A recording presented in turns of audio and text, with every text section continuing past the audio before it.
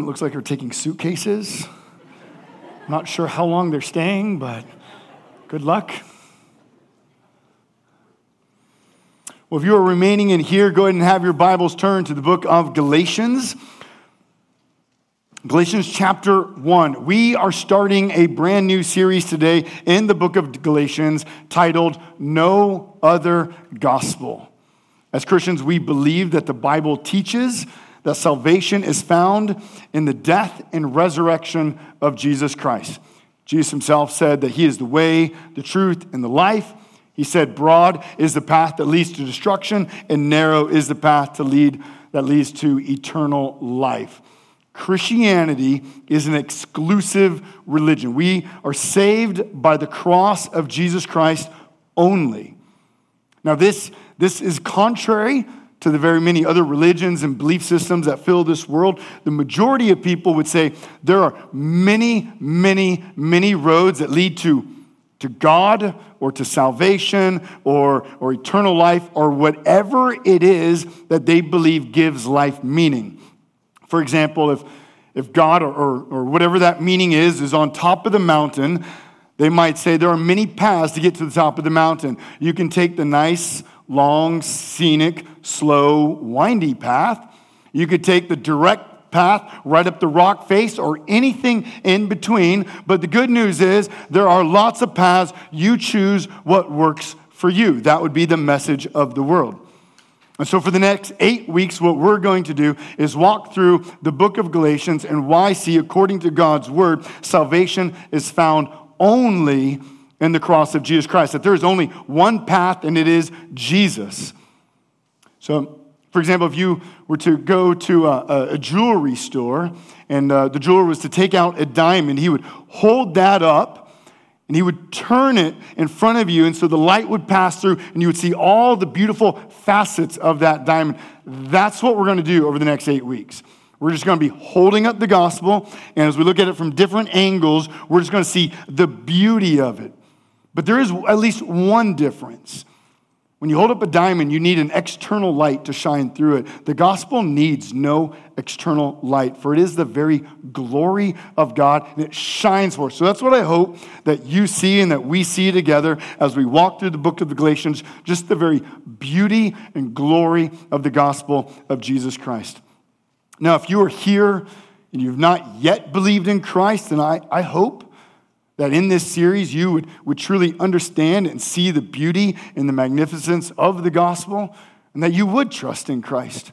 Now, if you're here and you say, well, I'm a new believer, I'm a seasoned believer, I think I have a good understanding of the gospel, then I want to remind you that the gospel it's kind of like the ocean.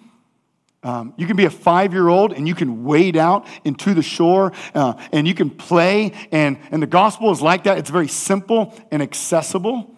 And yet also you can put scuba gear on and you can go hundreds of feet deep into the ocean, discovering rich treasures and beauties in the ocean. And so no matter where you kind of classify yourself in the maturity of the gospel, we never outgrow the gospel.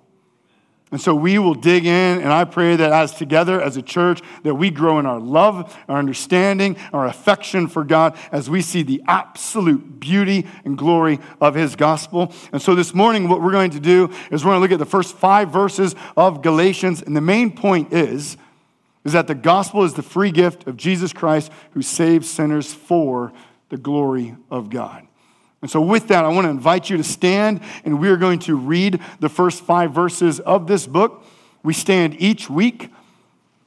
We do so as a means of honoring our God and Father who has given us this word and reminding ourselves that this word is inspired by God to equip us for every good work that he calls us to do. So let me read. Paul, an apostle not from men nor through man, but through Jesus Christ and God the Father who raised him from the dead, and all the brothers who are with me, to the churches of Galatia, grace to you and peace from God our Father and the Lord Jesus Christ, who gave himself for our sins to deliver us from the present evil age, according to the will of our God and Father, to whom be glory forever and ever. Amen. Let me pray. Father, we come to you now in the name of Jesus Christ. And we thank you for the book of Galatians. God, thank you for this word that you have given us that so clearly defines the gospel and shows that we are justified by grace alone, through faith alone, in Christ alone, for your glory alone. So, Lord, as we dig into your word, as we study your word this morning, bring conviction of sin, that we would experience your forgiveness and your peace. Bring to our attention anything that we are trusting in instead of Jesus or in addition to Jesus. By your word, open our eyes to the beauty of the gospel that comes by your grace in Christ. By your word, satisfy us with your peace. May our tongues be filled with joy and praise as we behold the display of your glory at the cross. Father, we thank you for the gospel of Jesus. In your name, amen. You all may be seated.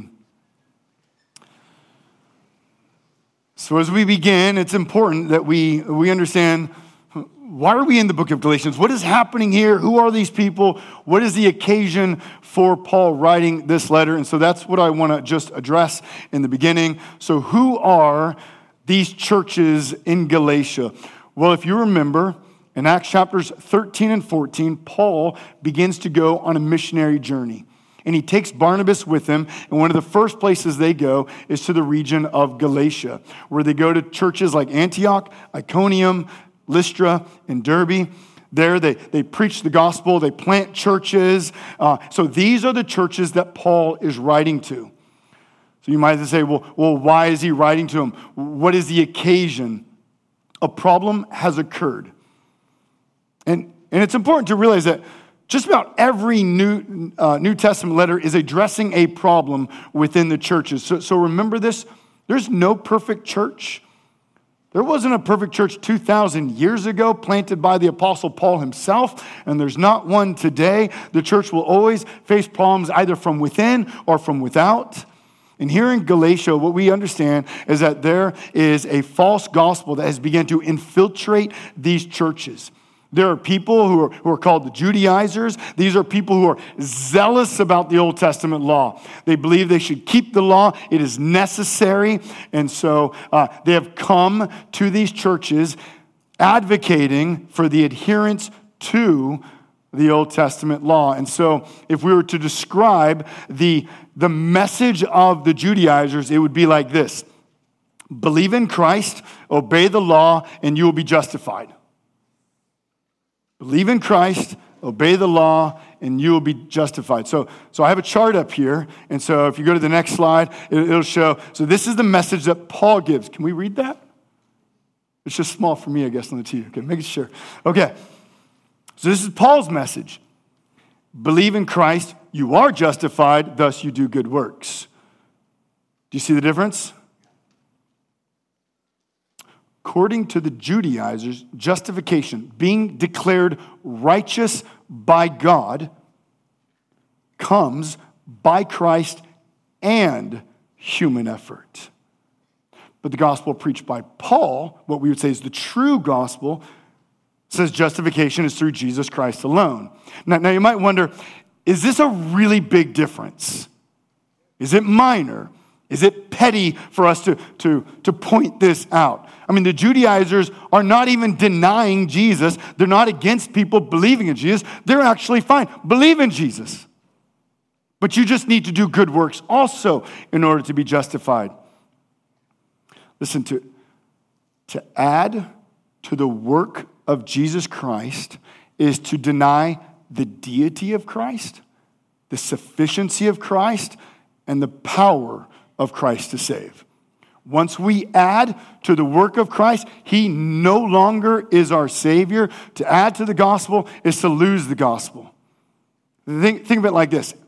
If you're thirsty, and I give you this 8-ounce cup of purified, clean, amazing water, would you drink it? Yeah, sure, no problem, right? But let's say I just put 1 drop of poison in it. Would you drink it? To add to the gospel is to lose the purity and the power of the gospel. So the Judaizers affirm Jesus, but they do not affirm the Jesus of the Bible. Some of the most deceptive heresies are the ones that use the same words that we do, but with different meanings. You must know that.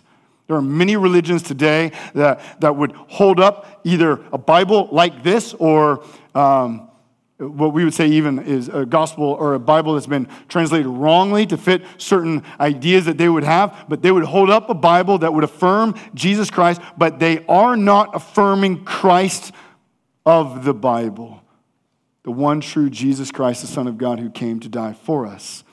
So their gospel is a false gospel. It does not lead to the salvation or the glory of God. Any denial of the sufficiency, deity, power, or person of Christ is an affront to God himself, and it is heresy. This is what Paul is writing. And next week, we'll even look more at Paul's words as he calls out anyone that would add to the gospel cursed by God. So we'll look at that more next week. But Paul is now going to come alongside the church that he's planted, and he's going to remind them of the gospel, and he's going to instruct them in the truth of the gospel that we are saved by grace alone, through faith alone, in Christ alone, for the glory of God alone. And so today what we're going to do is just look at 4 truths of the gospel. In a sense, this is kind of an overview of the whole book of the message of Galatians. So truth number 1, the gospel comes to us by the grace of God. In verse 3, Paul begins by saying, grace to you. Now, 9 out of Paul's 13 letters all begin this way. This is not like writing to whom it may concern on the top of a letter, and it's just this nice way to begin a letter, to whom it may concern. Hey, my kid was late for school, please excuse him. It's not just a nice way to start the letter. By saying grace to you, Paul's reminding the church that his letter comes with the authority of God, and it is God's grace to this church to build them up, to encourage them, and to instruct them. But even more than that, Paul's reminding the church that the gospel and all the benefits of the gospel come to them by grace. There is nothing we get from God apart from grace. So what is grace? Simple definition, grace is God's goodness given to those who deserve the opposite. God's goodness given to those who deserve the opposite.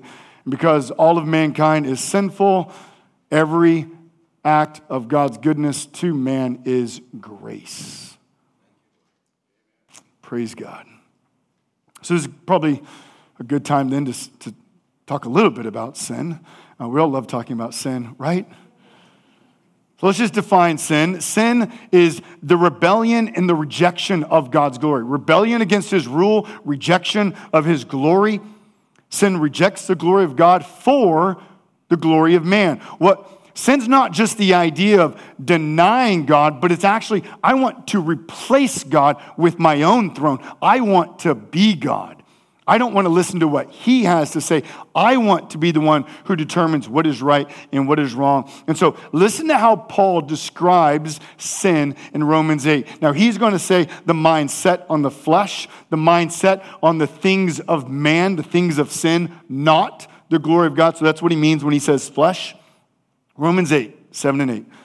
For the mind that is set on the flesh, so not on the purposes of God, a sinful mind is hostile to God. It does not submit to God's law. Indeed, it cannot. Those who are in the flesh cannot please God. He cannot be more clear. Every person is a sinner, and there is nothing we can do to please God. In fact, we don't want to please God. And really, Paul, the author of this letter, is an amazing example of a sinner saved by grace. In fact, if you look down at verse 13, Paul begins to describe a little bit of his life. And he talks about how he was advancing in Judaism beyond all of his brothers, and how he persecuted the church of God and tried to destroy the church of God. Paul was one who arrested Christians, killed Christians. He hated Jesus Christ. And in verse 14, we read, he was zealous for the Old Testament law. He was adamant, we must follow the law in order to be saved. And anyone who would say, no, it's by Christ alone, he would attack and kill or imprison. He hated Christ. So I want you to think about it. If someone came to you and said, here's the mission. You need to go share the gospel of good works to people so they can be saved. And you're called to go tell people you need to do enough good things in order to be justified before God. Who would you not go to? Most likely, murderers, those who imprison other people wrongfully, those who stone them, those who hate Jesus. You probably wouldn't say, those are the people I'm looking for. You would look for other people, at least people who look morally good from the outside. But that's the good news of the gospel. We're saved by grace. None of us love Jesus. None of us want Jesus. Paul didn't want Jesus. He's literally in Acts chapter 9, we read, riding on the road to Damascus to kill and imprison Christians when he's confronted by Christ and is saved, and then he becomes the planter of churches and writes 13 letters in the New Testament. That's why the gospel is by grace. If Paul had to earn or merit his salvation, he has no chance. That's why in verse 15, it says, how was Paul saved? God called him by his grace. Why are you saved? Grace. Why will anyone be saved? Grace. Ephesians 2:8. It says, for by grace you have been saved through faith, and this is not your own doing. It's the gift of God. Because salvation is by grace and not by works, it does not matter what you have done or what has been done to you. It does not matter about your social, political, or financial status. If you believe in Christ, you are justified, declared righteous by God. You are saved, you are forgiven, and you are adopted into the family of God. That's the beauty of the gospel of grace. It's not based upon works. It's not based upon your ability or your powers. It's all based upon Christ. Now you might say, okay, that sounds really good, but you don't know what I've done, or you don't know what's been done to me, and I have this guilt, or I have this shame, or I have this pain. How is God going to deal with that? And notice when we come back to verse 3, Paul says, grace to you and peace. The result of the gospel is peace. And this isn't what he's referring to, simply a subjective feeling. You know, you wake up, oh, I feel good today. I wake up tomorrow, I don't feel good today. This isn't a subjective feeling. This is an objective truth declared by God himself. If you believe in Christ, you have peace with God. This is what Romans 5:1 says. Therefore, since we have been justified by faith, we have peace with God through our Lord Jesus Christ. The gospel is about saving you by grace and giving you his peace, that you would no longer have shame or guilt. I hope you know that in Christ, you are forgiven. You are given the righteousness of God so that he would see you and say, you are a son of mine. You are a child of mine. Hear this. There's nothing that you can do in this world that will remove the shame and guilt for things you have done or things that have been done to you except the cross of Jesus Christ. You can try. You can cover things up like a Band-Aid, but nothing will remove them. Nothing will wash you clean except the cross of Jesus Christ. In Christ, there is peace alone. Now, you might say, okay, this sounds great. God wants to save me by his grace and give me peace. How do I even know that's true? How do I know that God saves me by his grace? How do I know that there's this great peace available? Anyone can stand up and give just this amazing news, but how do I know it's true? And that brings us to our next point. The gospel is the historical death and resurrection of Jesus Christ. Look at verse 4. It says, Jesus Christ gave himself for our sins. Now, we're going to look at different aspects of what it means he gave himself, but the first thing we need to realize is Christianity is dependent upon history. Like, there is no historian, Christian or atheist, that denies that 2,000 years ago, there was a man named Jesus who lived for about 30 years and was crucified on a cross. And no historian will deny that the followers of Jesus will testify that he rose from the grave. And on the basis of that, they went and spread the gospel of this risen Christ to the point of their death. No historian will deny that. And Paul himself says in 1 Corinthians 15, at a time when this could have been checked very easily, he says, there's over 500 witnesses who saw Jesus Christ rise from the grave. The gospel is not found on mystical personal experience that you discover while walking through the woods or hiking on a mountain. It's not about you. We don't find salvation by looking inward. We find salvation by looking to the cross of Jesus Christ. Do you know that? Like, think about this. Gospel means good news. Therefore, if the gospel has no historical basis, there's no good news to proclaim. What would you proclaim? I had a dream? There has to be something that has happened objectively that's able to be witnessed, identified, and proclaimed. History matters. A gospel void of history is no gospel. So listen, it's only because of the deceitfulness of sin that we would find more personal comfort in our own personal experience than the historical objective truth that Jesus died and rose again from the grave. So let's come back. So what else does it mean that Jesus gave himself? We've already talked about the fact that all of humanity is sinful. We cannot please God. We do not want to please God. The Bible says the penalty of our sin is the eternal fiery wrath of God himself. So we very much see that if we're going to be saved, we would need someone to save us, and that's what Christ comes to do. In fact, in Philippians 2, Paul in that book will outline what Christ did. He talks about how Jesus sets aside his glory, he leaves heaven, he comes to earth in the flesh, born like you and me, so that one day he would go to the cross and he would die. And we're told that at the cross, Jesus takes our sins and he gives us his righteousness. There's a verse, 2 Corinthians 5:22 or 5:21. Some of you are great at memorizing verses. Some of you are not. Regardless of your ability, memorize this verse. Like, there's a lot of verses in the Bible. They're all good. They're all inspired. But memorize this one.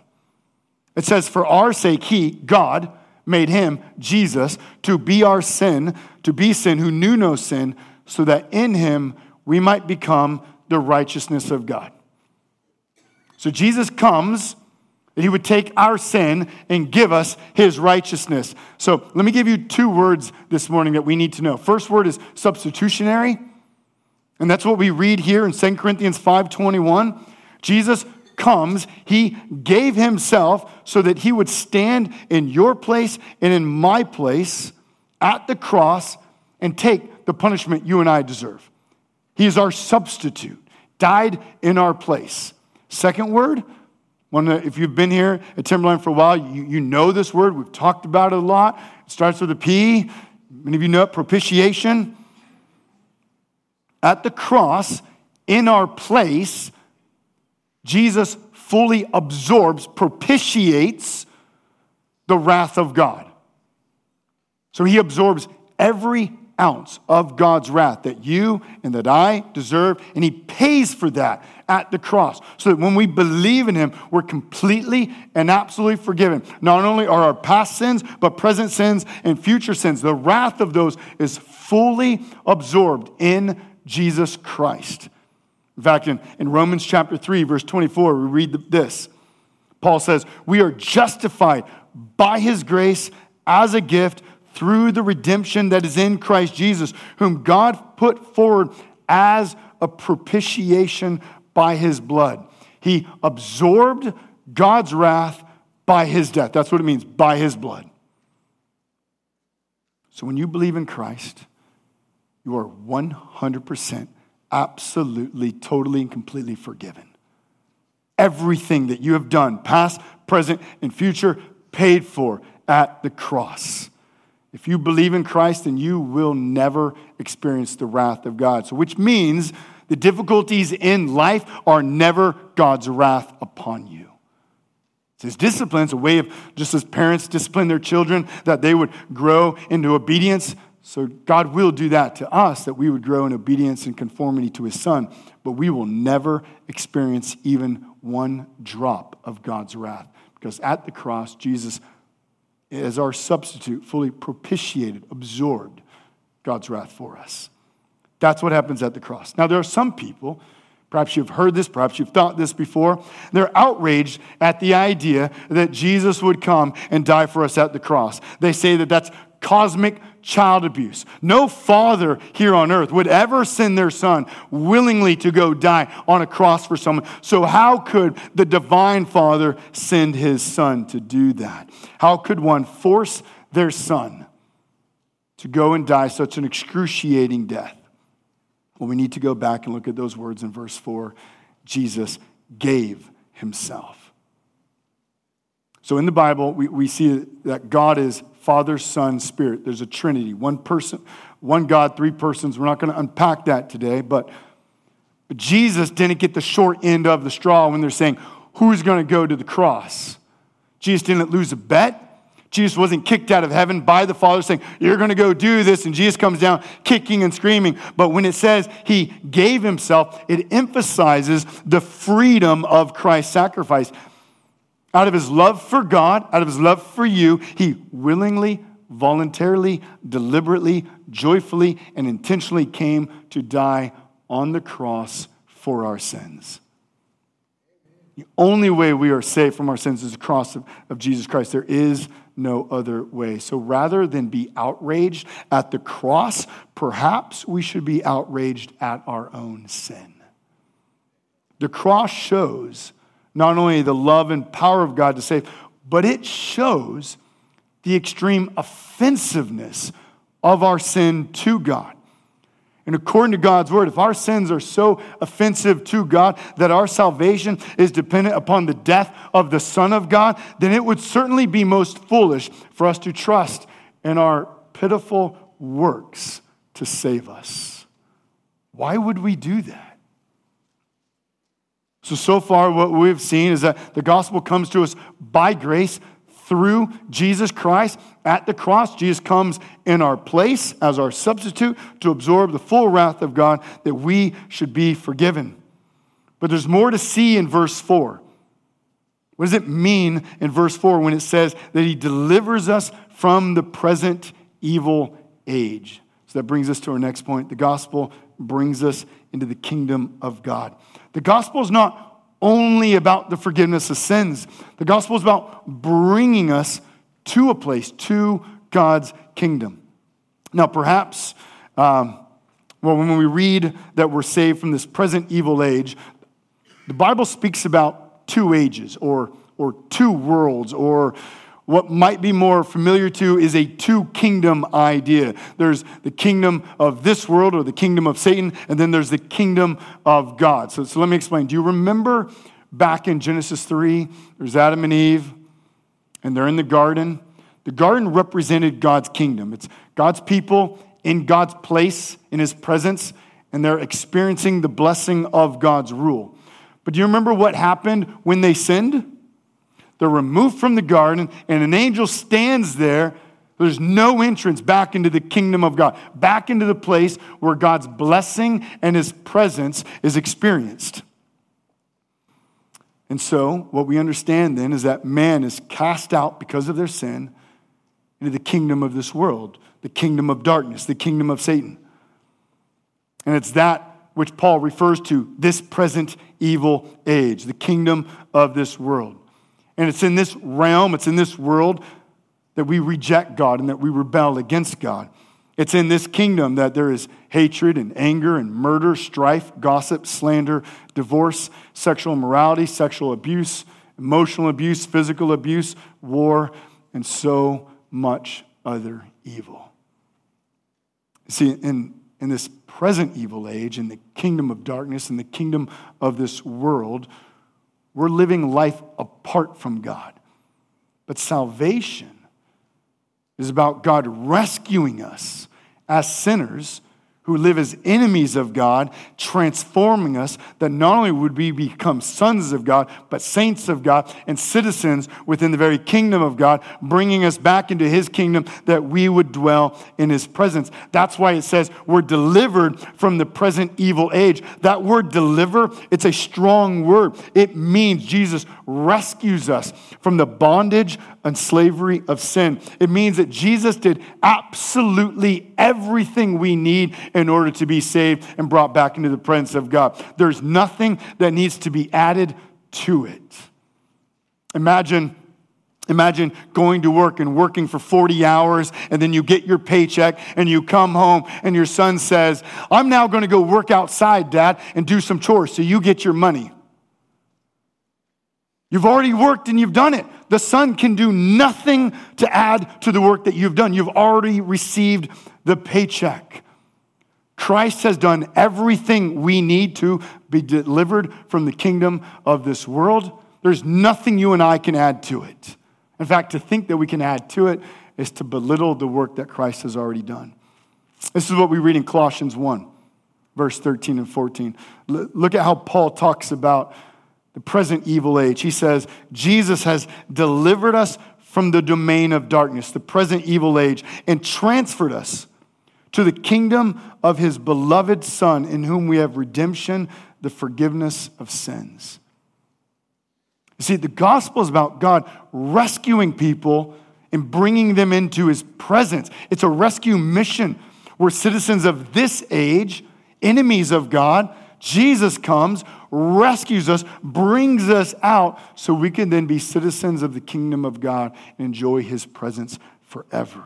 We needed someone to save us. Jesus comes and storms the walls of the kingdom of darkness and rescues us and brings us into the kingdom of God. You see, the gospel is about Jesus doing everything by grace necessary so that we would spend eternity with God in maximum joy. That's the point. That's the goal of the gospel. So if we're Christians and we've been rescued from the present evil age, then why do we still live here on earth, right?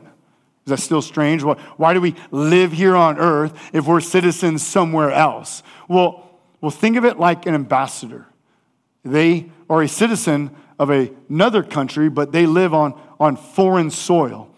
But as Christians, we have different passport. We have heavenly papers. We've been sealed by the Spirit of God that says we are not citizens of this world. So we live here.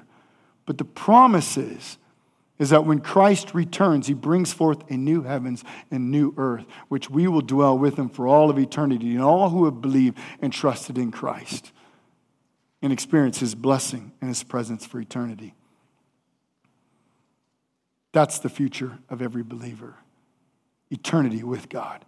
Maximum joy, maximum peace, all by God's grace. Now, some have questioned, okay, was this always the plan though?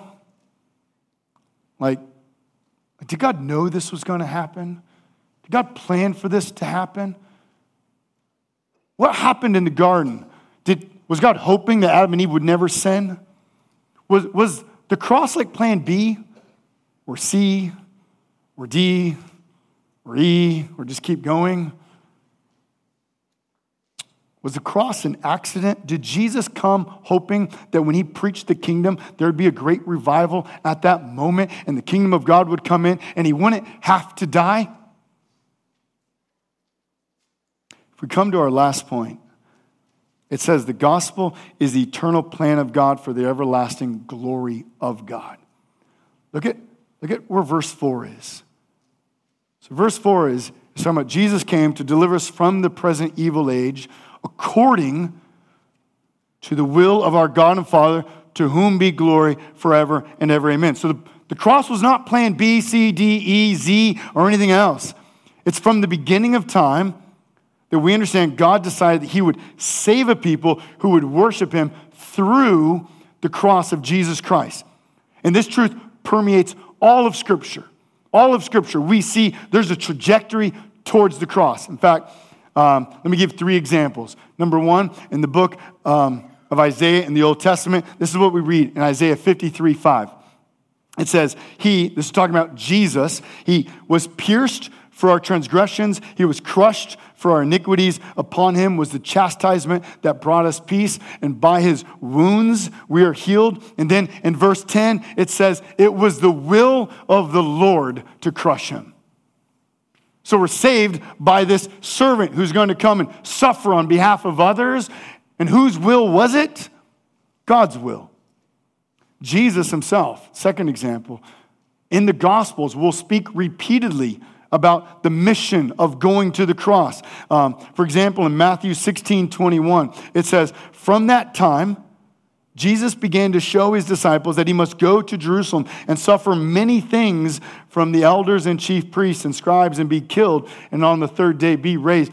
Jesus didn't go to Jerusalem and goes, let's see what happens. Maybe they'll listen. They didn't listen to any of the prophets. Maybe if I come, they'll all listen finally. No, he went on a mission. The mission was the cross. Number 3, in Acts chapter 2, and this one's really helpful. Peter, he stands up and he gives this amazing sermon. 3,000 people come to faith this day and are baptized, but listen how he talks about the cross. So he looks at the Jews who surround him and he says, this Jesus, delivered up according to the definite plan and foreknowledge of God, you crucified and killed by the hands of lawless men. So who killed Jesus? There's 2 ways you can answer that. Well, the Jews did, the lawless men did of that time. They killed Jesus. But who ultimately killed Jesus? Who ultimately stood behind the cross of Jesus Christ? Well, to come back to our text, according to the definite plan and foreknowledge of God. The cross wasn't an accident. The cross wasn't plan B, plan C. It's always been the plan. It's the definite plan of God. So here's the point. God's not waiting up in heaven for you and I to figure out, how do I atone for my sins? How do I get saved? He's not hoping that we will miraculously open up our eyes, or our sinful eyes, that according to Scripture, we don't want God, we don't want to please God, and hopefully we fix ourselves, and all of a sudden, I do want God. But rather, what we see is that God, out of his great love, sends his Son to earth, that he would die for us, in our place, paying the price for our sins so we could be saved, forgiven, and brought from the kingdom of darkness into his presence for all of eternity. The cross of Jesus shows us just how perilous our sinful condition was and the cost it took for us to be forgiven. But you might say, but why the cross? Did it have to be the cross? Have you ever wondered that? Couldn't there have been another way? I actually think that's a really dangerous question. I think it's an arrogant question. And here's why I think so. Because we're thinking with our finite minds, would there have been a better way to pay for our sins than what the infinitely wise and glorious God came up with? So that's why I think it's a dangerous question and an arrogant question to start saying, would there have been another way? But according to Scripture, we see that God, from before all of eternity, has designed creation that we would be saved through the cross of Jesus Christ. Here, I think, is a better question.